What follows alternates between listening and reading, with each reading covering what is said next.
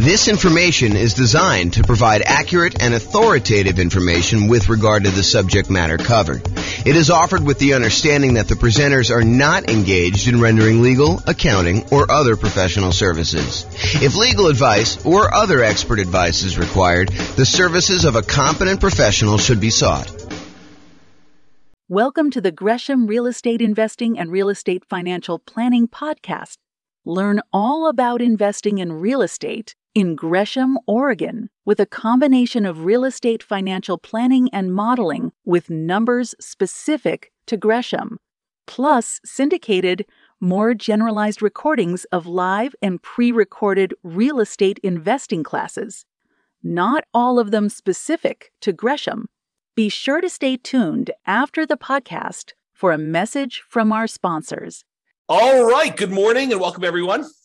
I am James Orr, and we have a really exciting webinar for this morning. So the title of the webinar is why you still might want to invest in real estate despite high prices and high interest rates and lagging rents. So I've been thinking about this a lot. One of the things we're seeing right now is that over the last few years, especially, real estate prices have gone up very rapidly. But then in order to curb inflation, the Federal Reserve has decided to significantly raise interest rates. And so interest rates are way up on prices that were already very high. And rents are up, but they're lagging behind where the prices and the rents are. So we've got this sort of triad of forces all going against us being able to buy new leveraged properties that would have cash flow. So it is harder than ever to have positive cash flow on rental properties. You know, over the last, well, I guess it's been a year or two, but over the few years or so before I took my sabbatical and decided not to do much, we had a period where interest rates were on a decline, and I kept trying to tell people, look, everything is on sale. Even though prices are up, everything seems to be on sale because interest rates are down. That is not the case anymore. Now real estate prices are up, and maybe they're softening, or maybe they're even going down in your market, but interest rates have gone up so fast and rents are sort of lagging behind. In some cases, rents are sort of softening, and that's going to cause a little bit of a drop there, that it is harder than ever to have cash flow on property. So why might you still want to invest in real estate despite all these issues? And by the way, this is not a new phenomenon. You know, we've heard this song before, this idea that, you know, prices are too high, interest rates are too high, rents are too low, and it's hard to get positive cash flow. I'm a kind of a collector of old real estate investing books. And if you go read books from 80s, 90s, 2000s, it's all the same stuff. Can't get properties to cash flow. Here's the solution to get properties that will cash flow for you. And so I want to talk today about how to kind of overcome some of these strategies and why you might want to still consider investing in real estate. And I've got some interesting new things. And I'm going to try to keep it relatively short because I probably could talk about this stuff all day. In fact, there's a couple of points in here where I mentioned, you know, I probably should do like a full class just on this one little topic. So we'll kind of get there. So cash flow as a goal. So many real estate investors are focused on cash flow because of how you think about what it means to be financially independent. If you think about the three inputs that determine whether or not you're financially independent or not, it's these three things. Number one, passive income from things like Social Security, pensions, if you happen to be lucky enough to have a pension, or if you buy an insurance product called an annuity, which is basically you pay a lump sum. Sometimes you pay it monthly over a period of time before you actually receive it. But in most cases, you pay a lump sum. And then in exchange for that lump sum, the insurance company will pay you out a certain dollar amount, usually per month, until you die. There's some exceptions and variations on that theme, but the idea is you give them $100,000 and they give you, I don't know, whatever it is, 3% per year.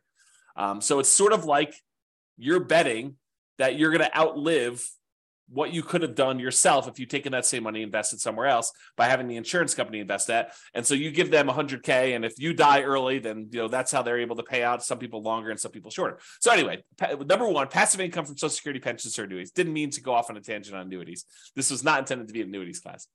Number two, net cash flow from rentals. And this is the one where I think a lot of real estate investors focus on cash flow. They're cash flow. I want to be able to be financially independent. And the way you do that is you have enough cash flow coming in for your rentals to be able to be financially independent. Yeah, that is one way to do it. The third way is a yearly safe withdrawal rate, a percentage of your assets that you have invested somewhere else that you could safely pull out, usually from the return, although you could dip into principal in some cases, on some type of invested assets, usually stocks, bonds, commodities. People aren't talking about Bitcoin quite as much anymore, except for the lawsuits and stuff. So, but that's an example of another invested asset. To be 100% clear, though, it's not yearly safe withdrawal rate on equity.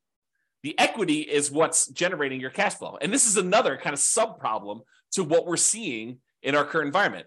Prices have gone up over the last few years, and anyone who's owned these rental properties, now we're in this really unique situation where we've got a bunch of equity in a rental property and a really good interest rate on our mortgage in a lot of cases, unless it's paid off. And so you're kind of stuck with this thing where you've got a ton of equity, and so your return on equity has gone down quite a bit. And you're like, well, I can't really, well, you can, but I think a lot of people are choosing not to do a cash out refinance or rate and term. You're definitely not doing rate and term refinance if you already got a low one, but cash out refinance on a property, because you'd go from a 3.5% interest rate to a 7% interest rate. And so it gets really ugly when you do that. But there may still be, oh man, I'm off on these tangents. It may still be a good reason to do that, which I'll have to do in another class. That's not today's class. Oh boy. So those are the three reasons why. Those are three reasons people become financially independent. It's the three sources: passive income from Social Security, pensions, annuities, net cash flow on rentals, yearly safe withdrawal rate on invested assets. And so a lot of real estate investors are focused on cash flow because they're like, look, I don't got Social Security. Well, maybe you do at some point. I don't got a pension. I'm not doing annuity. So I'm really focused on this cash flow, this yearly safe withdrawal rate on invested assets. That doesn't make sense to me because I'm investing my money in real estate. So that's why they focus on cash flow. Although there are some ways to kind of get around that, which we'll discuss here very briefly. So in other webinars, which is not today, we've talked about how to improve cash flow. And there's a lot of really good strategies that still apply today. There's a class I did, I think it's called the How to Improve Cash Flow Workshop. You can go watch that. It's good stuff. Go into a lot more detail on all the different ways to improve cash flow. It's based on the lowest monthly payment guarantee I had and the maximum cash flow guarantee, kind of combine those two into one class to show you how to improve cash flow. So even if you could improve cash flow, which you can, it still may not be great because of just our environment. But, and this is the big but for this class, cash flow isn't the only reason to invest in real estate. Two significant examples come to mind. Number one, you may want to build up an asset base, rental properties, something else, and then improve cash flow by converting to free and clear properties. So imagine for a minute, and I probably should do a whole class just on this topic, but imagine for a minute, you buy a rental property, you buy another rental property, buy another rental property, you eventually get to the point where you have 10 rental properties, and then you let them grow for a period of time, and then you sell off 5 of them, pay off the mortgages you have on them, take any of the proceeds you had from those 5, and pay off the remaining 5 that you kept. Now you've got 5 free and clear rental properties that all cash flow a lot better. So you buy more than you need, you sell off some, and you pay off the others. And I've done a lot of modeling on this as a way to speed up your time to being financially independent. Turns out it's a lot faster. So even if you're not getting great cash flow on the properties now, but you've got some time, it may still make sense for you to buy the properties, then use the proceeds from selling them to pay off the other ones. Or another variation on this theme is you buy a bunch of rental properties, and because the overall return on the rental properties is usually greater than what you can get in stocks, and I'll show you an example of that today. I'll show you a bad example of that today to kind of make my point.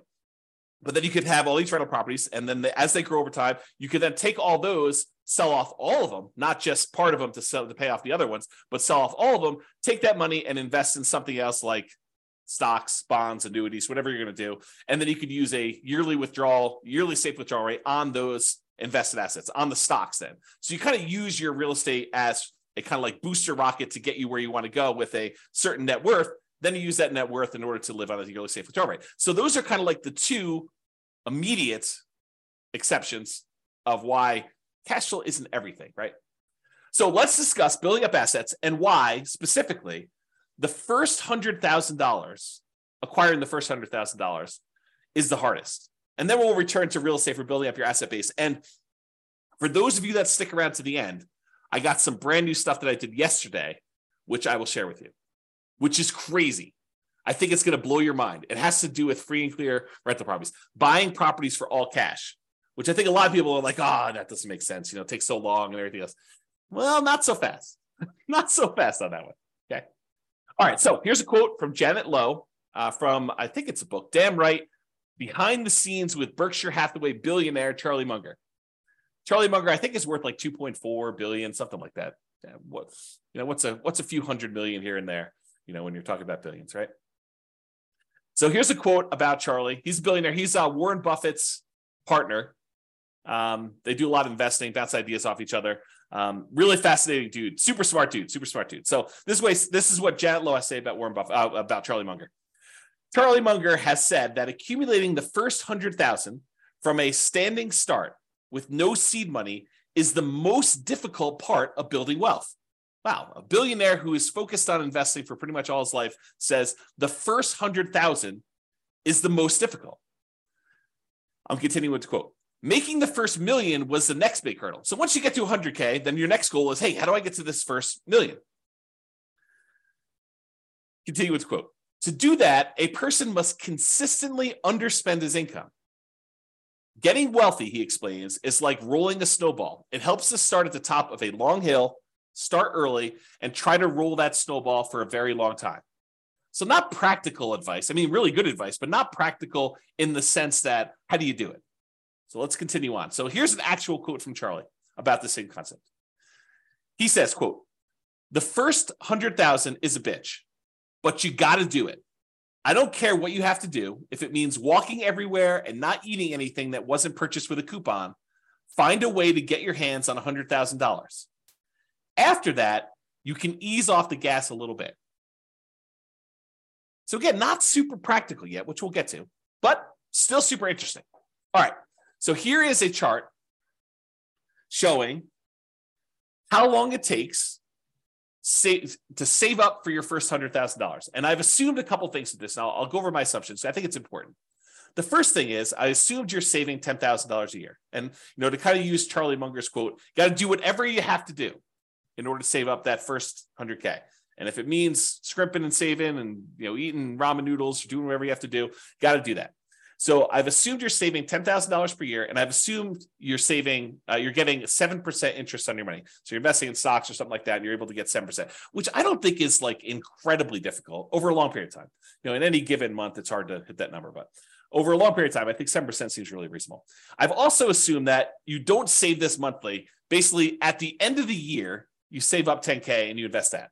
So you'll notice there's no interest earned on the money in the first year. Basically, you deposit 10K and you have $10,000 at the end of year one.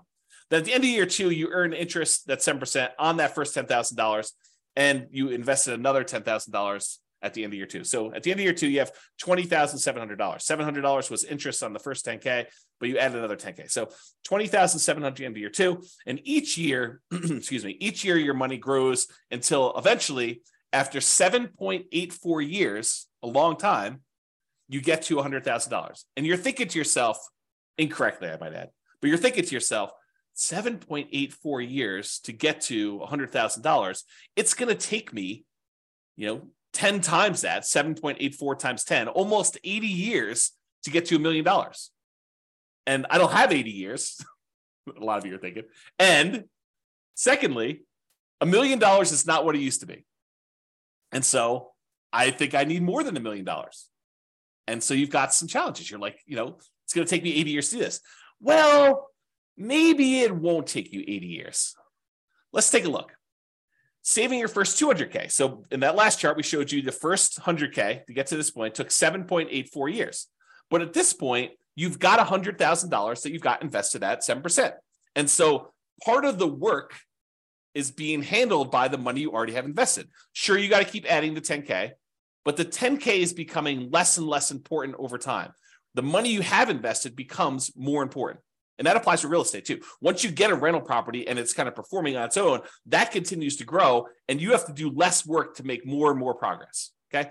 So the second 100K happens in only 5.1 years. Whoa.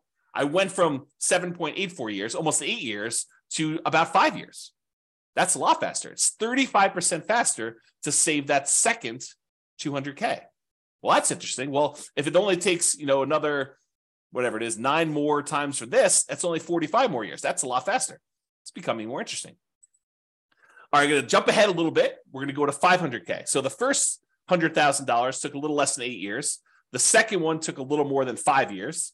The third one takes a little bit less than 4 years, 3.78 years. The fourth $400,000 total, takes just a tiny bit more than 3 years by itself to get that last 100K. And then finally, in order to get the last 100,000 on your way to 500,000, it takes 2.5 years. So as you can see, it's getting faster and faster for each one. And you're not investing more each year. You're doing that same $10,000 each year that you do this. Okay. So when you get to your first million,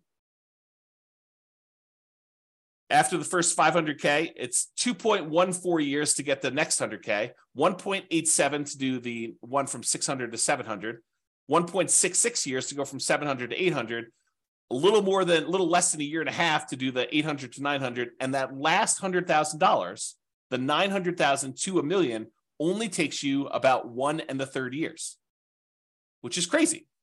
And if you think about it, that first $100,000, it took you 7.84 years to do it. But the last 400,000, 4 times as much, took you less time. It only took you 6.37 years to grow the last 400,000 on your way to $1 million, compared to a little bit less than 8 years to do that first 100,000. That's crazy, right? That's the challenge. So you got to do whatever you can in order to get to this first 100K. And, I don't know if I cover this explicitly in here. If I don't, I'll cover it now here. So this is the thing. If you're going to get nothing else from this webinar, you need to buy an owner-occupant property to live in. Why? Because you could buy it with USDA or VA if you're a veteran, nothing down loan. Some other lenders have 0% down loan programs, or there's 3% down conventional loan programs or 3.5% down FHA programs. But do whatever you can to save up enough money to buy just an owner-occupant property, because a highly leveraged owner-occupant property can get you to this 100K. That's all you need to do. You should do more, but if you just did that thing, it makes a huge difference in getting you there. Okay. All right.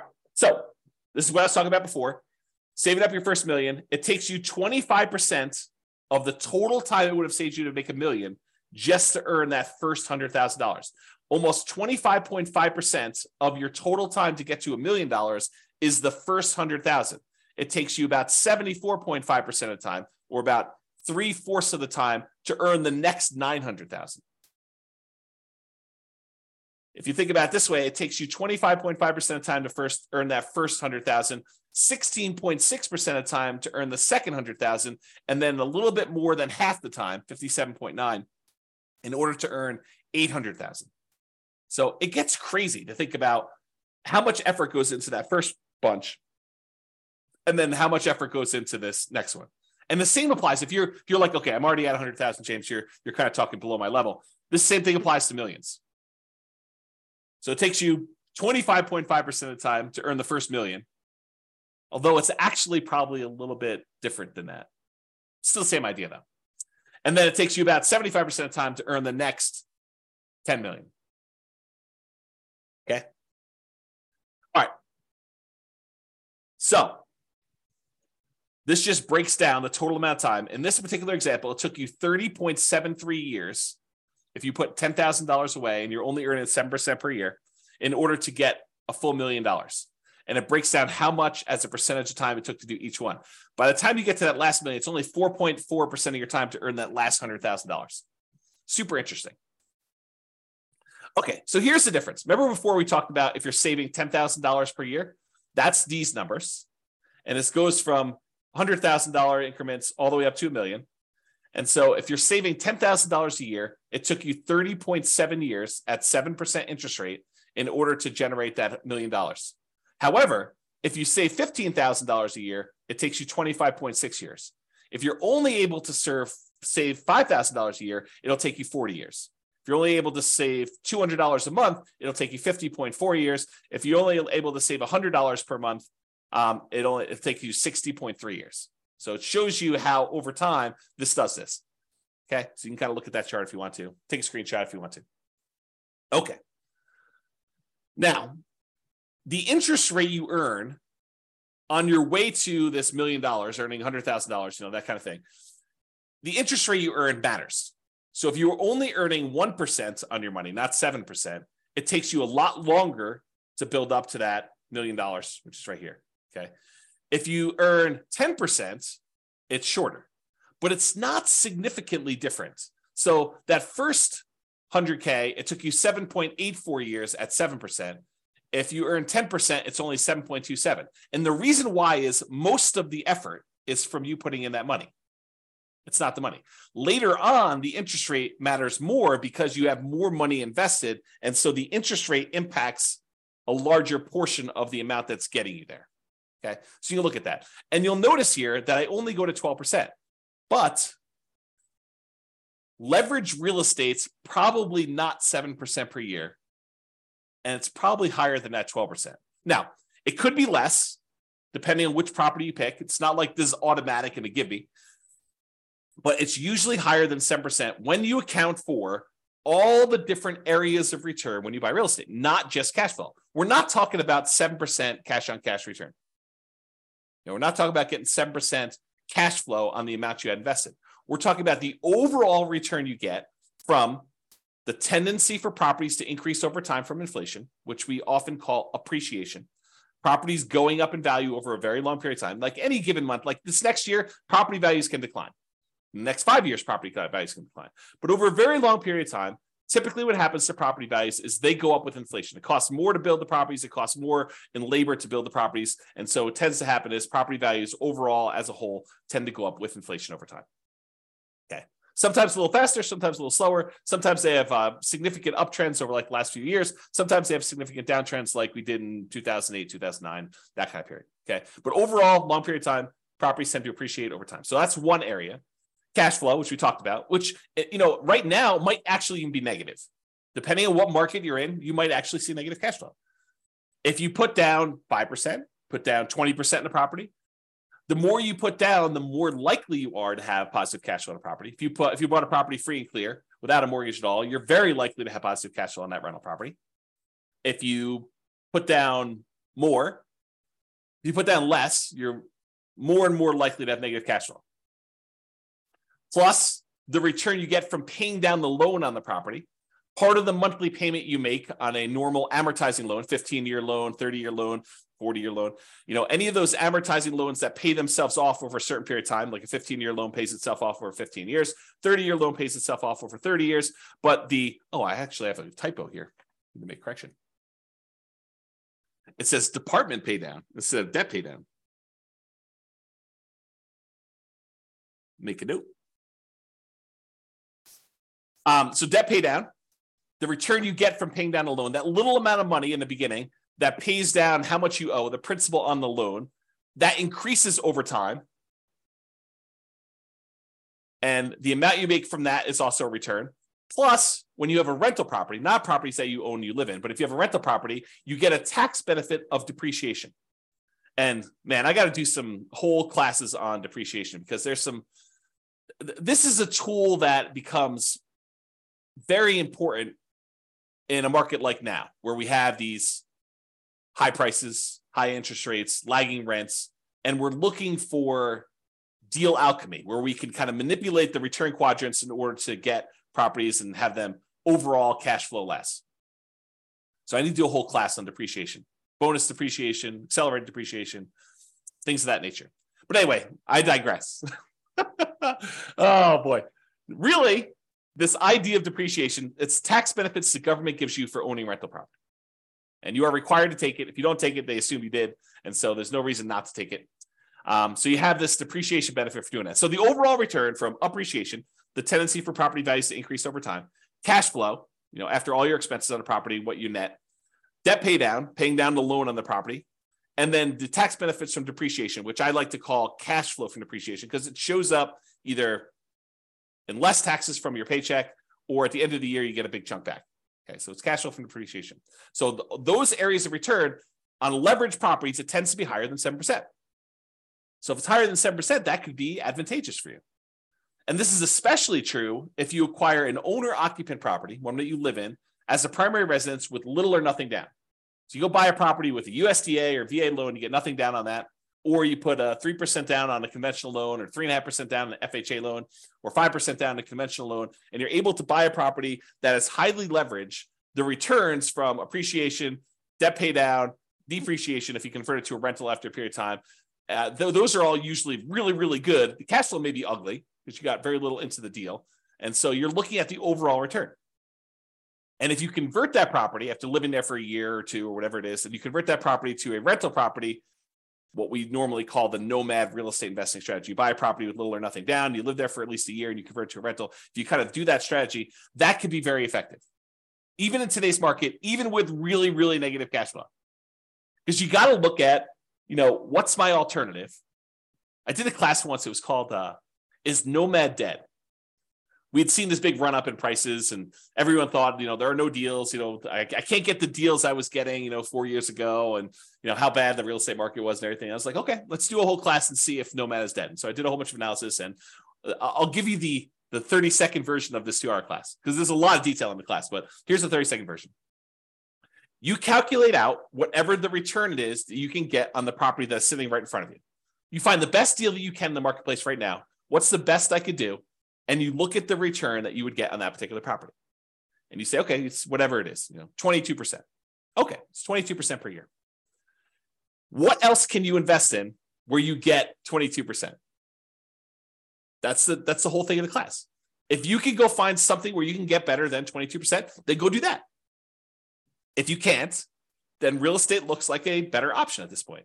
And that may change over time, right? 3 years from now, maybe like, I think I'm just investing in whatever, the new version of whatever the flavor of the week is, the new Dogecoin or Bitcoin or whatever the new thing is that people are looking at, NFTs. I saw this article. There's a company that is now buying your now lower valued NFTs so that you can take the tax write-off, so that you could do like losses on your taxes, right? It's kind of a new industry has popped up. So anyway, I digress here. The point is this idea that you look at an investment and you see the return that you can get on it, and you decide, is this for me? Yes or no? Right now it is, or right now it isn't. And you can go do that. And I'm going to give you the little bonus at the end is, if you're like distressed, if you're like all worked up, you're all anxious, you feel that tightness in your chest because you're thinking to yourself, the market, the interest rates are high, prices are high, rents are, where they are, they're a little lagging behind. This is where all that is. And you're thinking to yourself, I've missed the boat. I got to get another property. I got to be all constantly leveraged and constantly up there. I'm going to show you at least one slide. I need to do probably a whole class on this, maybe several, but I'm going to show you that breathe, relax. Even if you have to save up your money for another year or two and wait, it's not the end of the world. Chill out. But if you're like, hey, look, there's an investment in front of me, it makes sense to me, I'm going to do it, that sounds good. And you still might want to do that because of what I'm about to show you.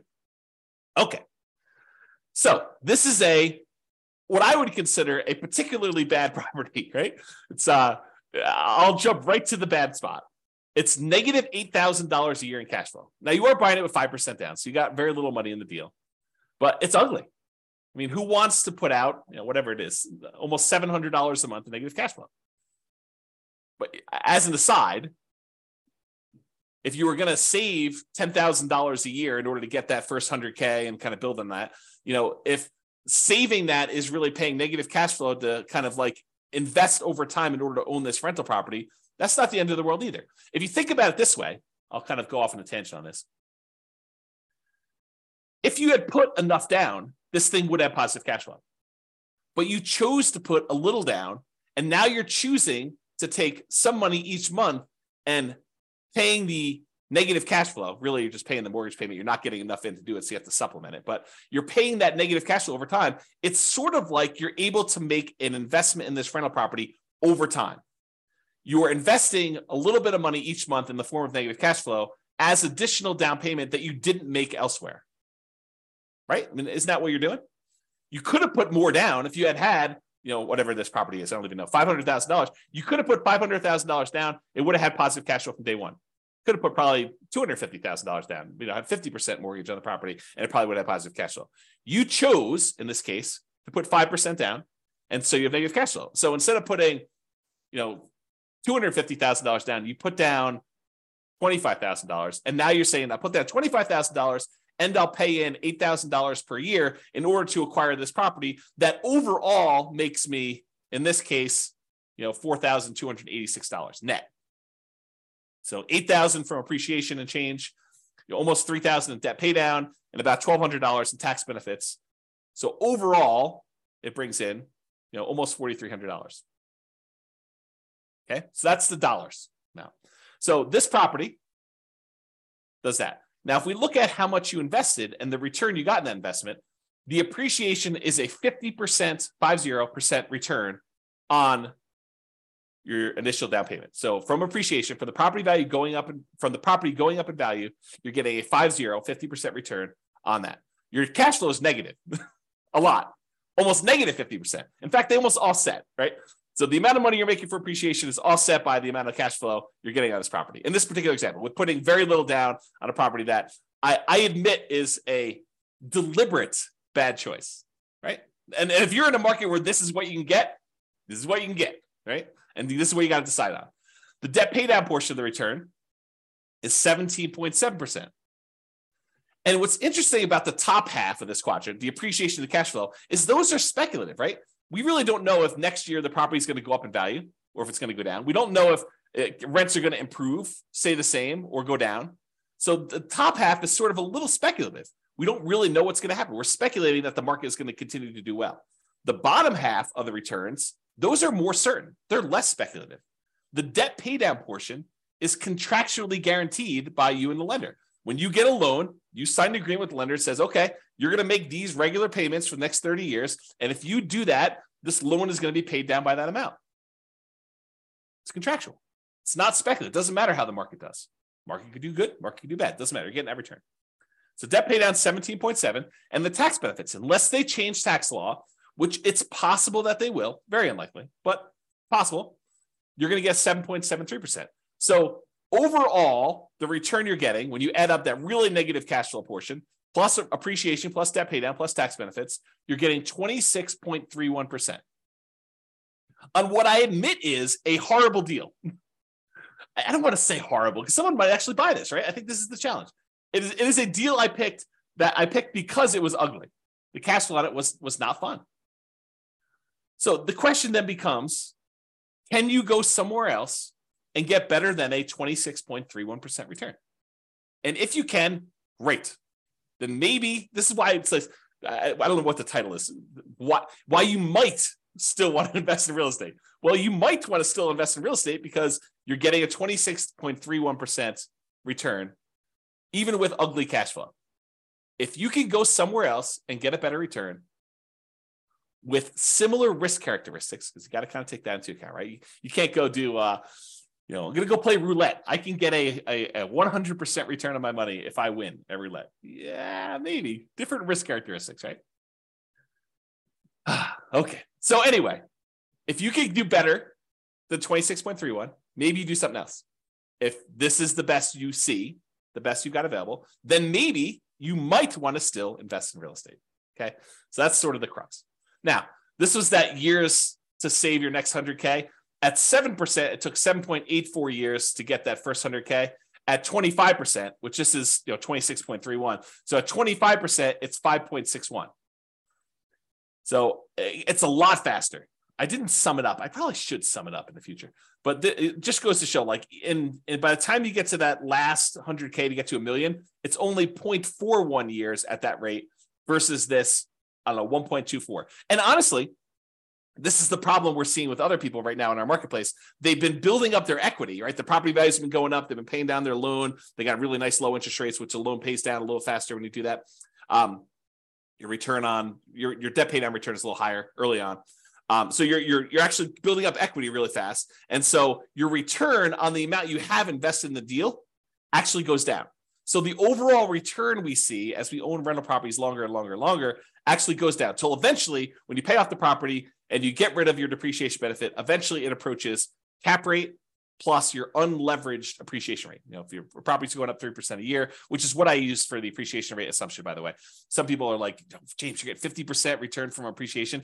James says that he's getting 50% appreciation. No, I didn't say I'm getting 50% appreciation. I'm getting 3% appreciation, which seems very reasonable over a long period of time, especially considering the last few years. But 3% over a long period of time, it turns out the return from getting 3% appreciation is 50% when you only put 5% down and you have 1% in closing costs. Okay. I got distracted. I don't know where it was, but the idea here is you've got this good return that you're seeing and it gets you there a lot faster. Oh man, to be spacey. Okay, here we go.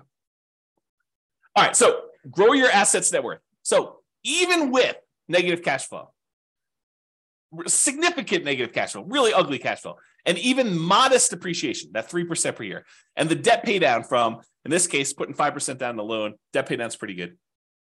And the tax benefits of owning a rental property, that depreciation benefit, you might be able to get a significantly higher return than you could in something else. Whatever it is you decide you're looking at, stocks, bonds, crypto, NFTs, whatever you're doing. So you could use this return to grow your net worth, buy rental properties over time, get this higher return, 25%. Then one of two options. This is just kind of like two things to think about. Number one, and we talked about these earlier, sell some of the rentals to pay off the remaining ones with the net proceeds. The idea is you buy 10 rentals or whatever number makes sense for you. Then over a period of time, when you get closer to the point where you need to convert that money in order to be much more cash flow heavy, to be able to support yourself and be financially independent, you sell off 1, 2, 3, 4, 5, 6, whatever number it is to pay off the other ones that you still have. And then you have really, really good cash flow, free and clear properties on those. You kind of go from afterburners with leverage to completely unleveraged owning those rental properties to do that. So, and by the way, I'm talking about net. When I do my analysis, I'm talking about net proceeds. Don't think to yourself, oh, the property's worth 500, I owe 350, so I have $150,000 in equity. No, that is not how that math works. If you go sell a property for 500 and you owe 350, you're not walking away with $150,000. It's net after real estate commissions. If you're going to sell it with a real estate agent, if you're going to sell by owning, maybe they'll save some of that in exchange for doing your own work. Your share of closing costs, not all closing costs are yours. Some of them are the buyers. It's negotiable who pays a lot of those. Your capital gains taxes. So whatever the value of the property went up from where you bought it, you have capital gains taxes on those. And the government gives you this great benefit of depreciation, but there's this thing called depreciation recapture, which means the money that you got from depreciation, now the government says when you go and sell a property, you need to pay back a certain amount of that in a tax called depreciation recapture tax. So a combination of all those expenses need to be taken out. So what you thought was $150,000 in equity might be, depending on what happened and everything else, $75,000 or $100,000 or whatever it is. So it could be a significant bite out of that. So I'm talking about taking all the properties you have, selling off some of them, paying all those fees I just talked about, or eliminating them or deferring them. You could defer some of them with 1031 exchanges and stuff, although you wouldn't be able to pay off the properties with a 1031 exchange. I digress. We'll talk about that another day. But you could take all that proceeds, pay off the other properties, and then have some free clear properties to do that. Okay. So you use these higher returns you're getting on this leveraged rental properties, and then you use that in order to pay off some of the other ones. Or option number two, you take all the rental properties you acquired, they were kind of rocket boostering their way up. They've now grown in value. And instead of taking some of them, selling them and paying off the other ones, you sell off all of them and then decide to simplify your life, because owning rental properties is a little bit more complicated. Even if you have a property manager doing it, you need to manage the property manager. So now you take all the proceeds though, and you say, I'm done with all these rentals. They served me well while I had them. They did their job. Now I'm going to go invest in annuities or bonds or stocks or crypto or NFTs or whatever you're going to do, right? So you have this idea to do that, okay? So you sell off those, and then you take that and you put it into whatever it is that you're investing in, and you use a safe withdrawal rate on that money to do that. Or you go buy annuities and you use the annuity kind of return to do that. Okay. So that is one way to think about the return you're getting on there. So the question is, should you invest in real estate or stocks? And what I did, it's got to give you some background here. I went and I modeled this question. Should you invest in real estate or should you invest in stocks in over 300 US cities with their current real estate prices and their current rents and the current mortgage interest rates. And I adjusted for a little bit of standard of living. So I said, if you're in a really inexpensive market, you're probably living on this number, because that's what you basically need in order to afford properties in that market. But then I also said, in order to be considered financially independent, you need to replace that number in passive income and other things in order to be able to get to that number. So if you're in a market where I was like, hey, look, you need $5,000 in order to be able to do this, $5,000 per month, in order to be able to buy properties in that market, I also said that your passive income needs to equal $5,000 a month. If you're in a market that requires $10,000 a month in order to be able to buy properties there, then you need to replace $10,000 a month with passive income. So the bar to be financially independent in more expensive markets is also higher. I kind of made it that way. Okay. So what we're going to do is we're going to look at 3 different strategies. What if you did this nomad strategy where you went and you bought properties as an owner occupant, put 5% down. You have private mortgage insurance when you do that in almost all cases. There's some exceptions like VA loans, but VA loans got their own funding fee, which is essentially private mortgage insurance paid as one fee in advance.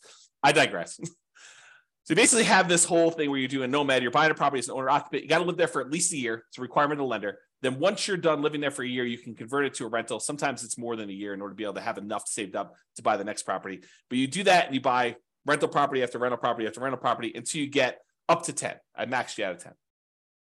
And then once your positive cash flow and any money you have invested in that kind of triggers to be financially independent, that's when you do it. So you're buying property as a nomad, doing it that way. I also modeled you doing 20% down. You're like, look, James, I'm not messing around with moving into properties and living there for a year. It sounds horrible to move 10 times. Okay, no problem. I will show you the math for doing 20% down, non-owner occupant. You don't have to move into the properties. I think I assumed that you bought a property to live in first, and then you did 20% down. Maybe I didn't. I did both, but I don't know what I did in the presentation. So I just assume you're buying 20% down, non-owner occupant properties where you're not moving in, you're just buying rentals with 20% down. And then I also did the same thing where you do 25% down. Okay. So what are the results? Well, let's look at Nomad first. When you do Nomad, versus investing in only stocks. You don't buy any properties, you rent yourself and you only buy stocks. Doing Nomad at a 305 markets, doing Nomad is better in 220 of the cities. Doing stocks is only better in 31 of the cities. And in 54 cities, it didn't make any difference at all. They were basically the same. I'm going to pause for dramatic effect. Take a drink. In other words, this question of, should I do real estate? Should I invest in stocks? If you do the nomad strategy, put 5% down, move into the property, live there for a year, convert that property to a rental and repeat the process, it is better to do that strategy than to just invest in stocks in 220 of the 305 cities. In 31 cities, it is better to have done stocks. Faster to be financially independent. This is speed to financial independence. And in 54 cities, it made no difference. And here is each dot shows you a different city. And the difference is how many months better was it? Not how many months it took, but how many months better was it? And the red dots are all the ones where it was better to do Nomad by that number of months. So, and I did it based on price of market. So I want to show you, look, in more expensive markets, is it always better to do Nomad, or less expensive markets always better to do Nomad? But so for example, right here, this dot shows you that the properties in this particular market happen to be in the $130,000 range. And it is almost 400 months or almost 500 months better to do Nomad than to invest in stocks. With this green one, $150,000 market, it was probably about, 180 months better for you to do stocks than it was to do Nomad. So a lot fewer green dots, where it's better to do stocks, a lot more red dots. And I want to point out that sometimes it's significantly better, not just like a year better, but sometimes significantly better in terms of months in order to do Nomad than to do stocks. Kind of fascinating, right? All right. What about net worth? You have a higher net worth after 40 years in 275 cities doing Nomad than doing stocks. You have a higher net worth doing stocks in only 30 cities. And there was 0 where you had no difference at all.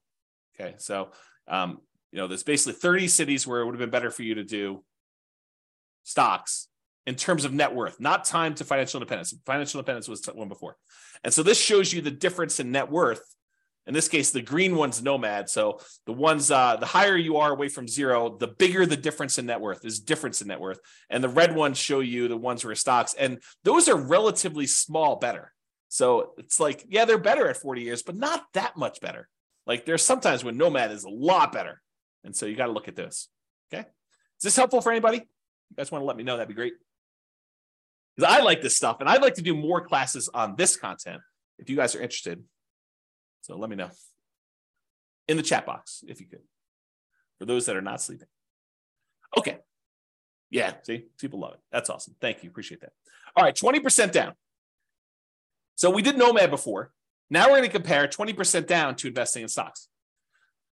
So if you're going to do 20% down, and this time you're not moving into properties, you're just buying non-owner occupant rental properties. You're like, forget this, dealio where you're moving into properties, James, you're crazy. And no one's going to move into properties. A lot of people do, but I digress.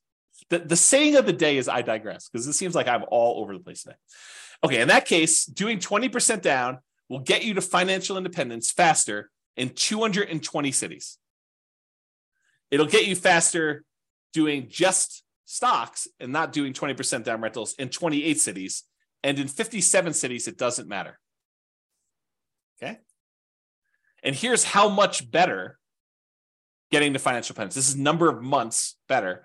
All the red dots are, it's better to do 20% down, and it's by this number of months, the distance away from this 0 line. So the distance there. And this is the price point of the houses in that market. So on a 300,000-ish type property, it's like almost 580 months better for you to do whatever this is, 20% down than to do stocks. And here's some green ones to show you the ones where it's better to do stocks than it is to do 20% down rentals. So the overwhelming majority of the time, it does this. And and this sort of reminds me, you hear people speak with authority, different real estate forums, online, at real estate investor clubs, wherever you talk to real estate investors. You hear them speak with authority. You always need to do this. It's always better to do rental properties. It's always better to do stocks. It's always better to do whatever. It's much more nuanced than you think, right? I'm showing you that. I'm showing you the data. And could my assumptions be wrong? Absolutely. No doubt. I am not infallible. I do my best to try to make sure my data is accurate. And you can drill down and look at any city, right? Like I've had, in order to be able to show you this chart, I had to do the analysis for 305 cities. Now, this is just me aggregating all the individual analysis and showing you what's going on. So this just goes to show you that you need to do your homework. And if you're in one of these cities, then maybe real estate isn't as good as investing in stocks, right? If you're in any of these cities, though, it turns out it's better. And maybe the assumptions, is it possible? This is like where I just throw everybody under the bus. Is it possible we all buy a whole bunch of real estate and 10 years from now, we have something worse than we saw in 2008 and the real estate market goes to 0? Possible? Maybe. I don't know, right? But who can predict the future? Is it possible that stock market returns from here on out are 0? Maybe. Is it possible stock market returns from here on out are 30% a year? In which case it probably crushes real estate. Is that possible? Sure. I mean, we don't know. We don't know the future. No one can predict that. But I'm showing you based on some very reasonable assumptions. And I show you all my assumptions. You can go look at it, go dig into the city and look. Anyway, I digress. That is the saying of the day. So a lot faster for doing 20% down in a lot of cities, a little slower in others. Higher net worth. You have a higher net worth putting 20% down in 275 cities. You have a higher net worth investing only in stocks in 30 cities, higher than investing 20%. Okay, so 275 to 30. And then here's the net worth difference. Again, there's a lot sometimes with a very significant big difference, a lot of them with little difference, but sometimes it's a really significant difference if you invest in 20% down rentals versus doing that. And one other thing I'll add, when we talked about Nomad, you had to do it in your local marketplace, right? Because you're moving into the properties, you're owner occupying. So if you happen to be in, I don't know, pick any really expensive California city, you have to do it in that marketplace because you're moving in. When you do this 20% down plan, and you happen to be in a market where buying properties even with 20% down has really ugly cash flow, you can choose to pick another market. You can go pick a market that has historically better cash flow because you're not living in the properties. So you could be living in Los Angeles and decide I'm going to invest in Atlanta, right? As just an example. And I didn't model that, right? I modeled it forcing you to invest in your local market with those properties. So you maybe even these red ones, you could say, I happen to live in Los Angeles. Real estate historically has not cash flowed very well here. Maybe the overall return's better, but it hasn't cash flow here. Why don't I go pick a market that is better historically? And who knows what will happen in the future. So you could do that. So there's even more to this. There's even more nuance flavor to this. Okay. All right, 25% down. We've I built up. You know what I'm talking about now. 25% now versus stocks. 25% down is better in 228 cities. Investing in stocks would have been better in 26 cities, and in 51 cities, it didn't matter. And this is time to financial independence. So it would have been faster to be financially independent if you put 25% down, bought non-owner occupant rentals in 228 cities. It would have been faster for you to be financially independent if you invested in stocks in 26 cities, and 51, it didn't matter.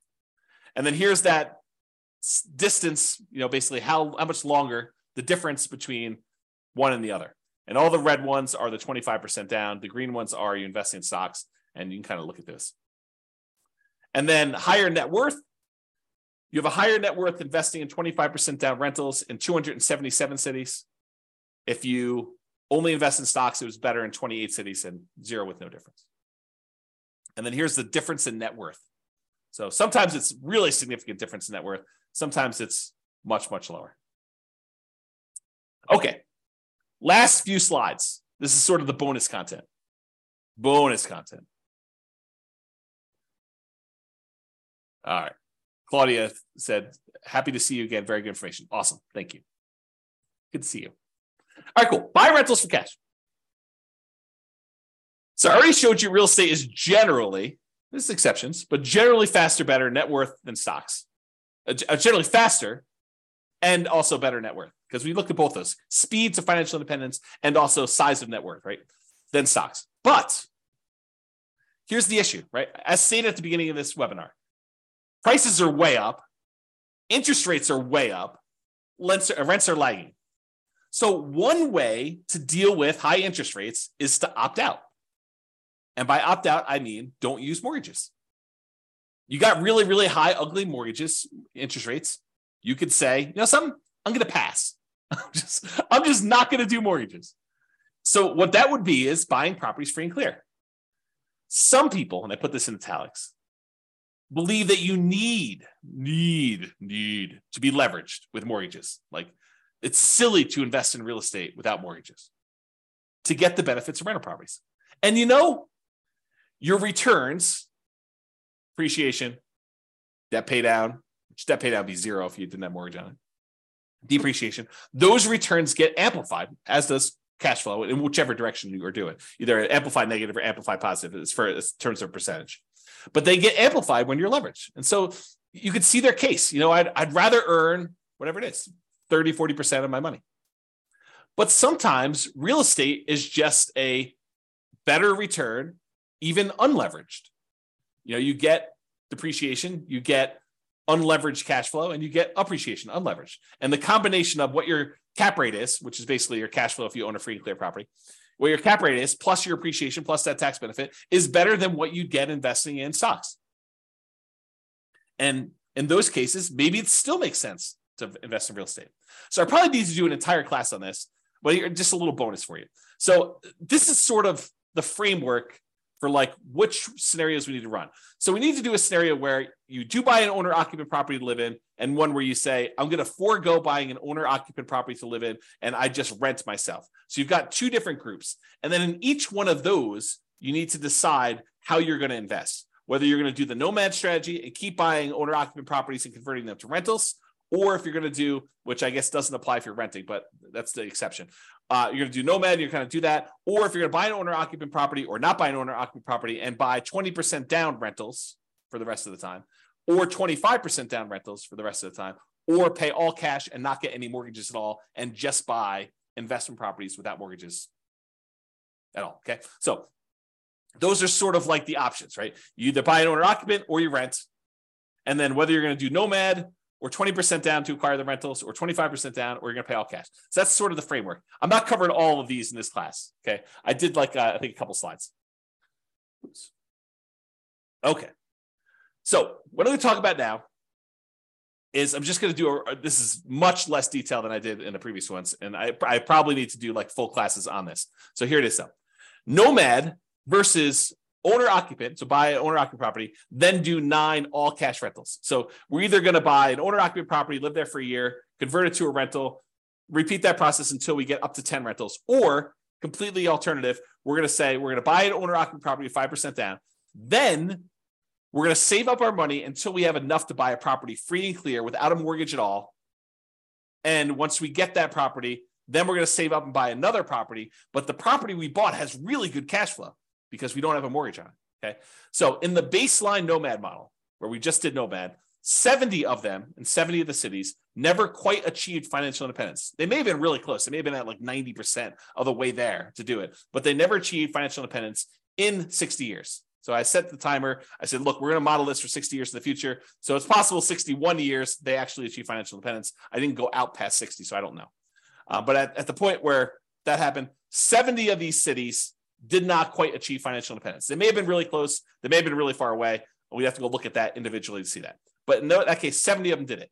However, if you did that, you buy an owner-occupant property, then you go and save up and buy 9 free and clear properties without mortgages at all.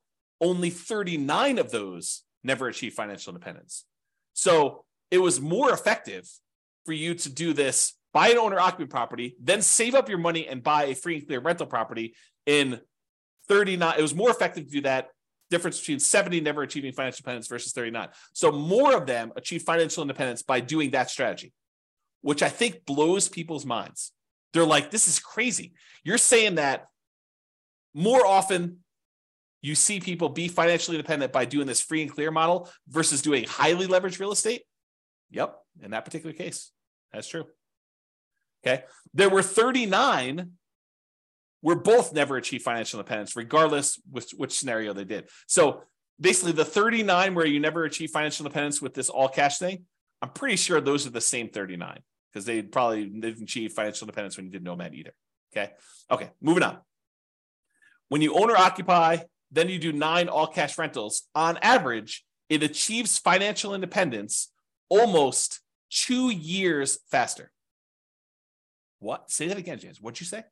I just said that if you do the model where you buy an owner-occupant property and then you save up and you buy free and clear rentals, that on average, when the average of all 305 cities, on average, it's 2 years faster, 24 months faster for you to do that to be financially independent than to do the nomad baseline. 2 years faster to actually do free and clear? Yeah. Now, there are some where free and clear is where the nomad's faster. And there's some where the free and clear is faster. But on average, it's 2 years faster. Craziness. On median's the middlemost number. It's 35 months faster, almost 3 years faster. That's the middlemost number. Now, there is a lot more to this story. There's no way I could do this justice in just this one class. I'll do more classes on this in the future, provided you tell me you want them. If you say, James, this sucks. I don't want to do any more of these. But if you tell me, look, this is super interesting, I do want more of this, then let me know, and I will plan on doing more classes. I could do a deep dive just into this one scenario, talk about the assumptions, talk about kind of outliers, how this works. We look at different cities. Okay. So yeah, Nick's like, yeah, please. That's awesome. All right. So here's the chart for this one. So achieving financial independence, it's faster to do the owner-occupy than do 9 all-cash rentals in 177 cities. In 86 cities, it's still faster to do nomad. In 42 cities, it doesn't matter. Interesting. All right. Same idea, except now I'm looking at 20% down or 25% down versus doing one owner occupant, all cash for 9 rentals. So in this one, I put 20% down, doing that non-owner occupant thing versus doing the owner occupant, then buying all cash. So make sure you guys are clear on what I'm saying here. In one model, we are just buying 20% down rental properties. And we did one owner occupant nomad to start with. So we bought a property owner occupant. Then from then on, we put 20% down and bought rental properties. In this other one, we bought an owner occupant property and then we saved up money and we bought properties all cash, free and clear. In 169 cities, it was better to do the all cash model. Versus in 93 cities, it was better to save 20% down to buy the rentals. And in 43 cities, it didn't matter. And this is in time to be financially independent. For the 25% down, with 25% down in 164 cities, it was better to do free and clear, to pay all cash for properties. It was better to do 25% down in 96 cities, and it made no difference at all in 45 cities. Craziness. All right. Look at that, just on time. Any final questions? Was that helpful for you guys? Did it sort of answer your question as, why might I still want to invest in real estate despite high prices, high interest rates, lagging rents? That was the intent. Kind of give you an expanded view of some more subtlety and nuance to this whole real estate investing question. Cash flow is not everything. And it's not the only approach.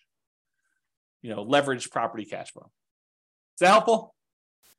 Any final questions before I let you guys go? No questions? Oh, wait, one question. Awesome. You're very, very welcome. Yes, excellent content. You're very welcome, Nick. All right, guys, that's all I got for you. Have a great day. I am doing a class tomorrow, so if you want to log in for that, it's on cap rates. So anyway, I will talk to you all soon. Bye-bye for now. With home prices up, mortgage interest rates up, and rents up, but not quite enough to counteract the higher prices and interest rates, cash flow on rental properties in Gresham is harder than ever. Book a call with the Real Estate Financial Planner to apply our proprietary 88 strategies to improve cash flow on your rental. See the show notes for a link to schedule your call and improve your cash flow today. If you're a real estate agent, lender, or professional in Gresham that wants to help our real estate investor listeners, consider reaching out to learn about collaboration opportunities with this podcast. We'd love to add more value to our listeners by having you assist our investors buy, sell, and finance their real estate investments. See the show notes to schedule a call to discuss collaboration opportunities.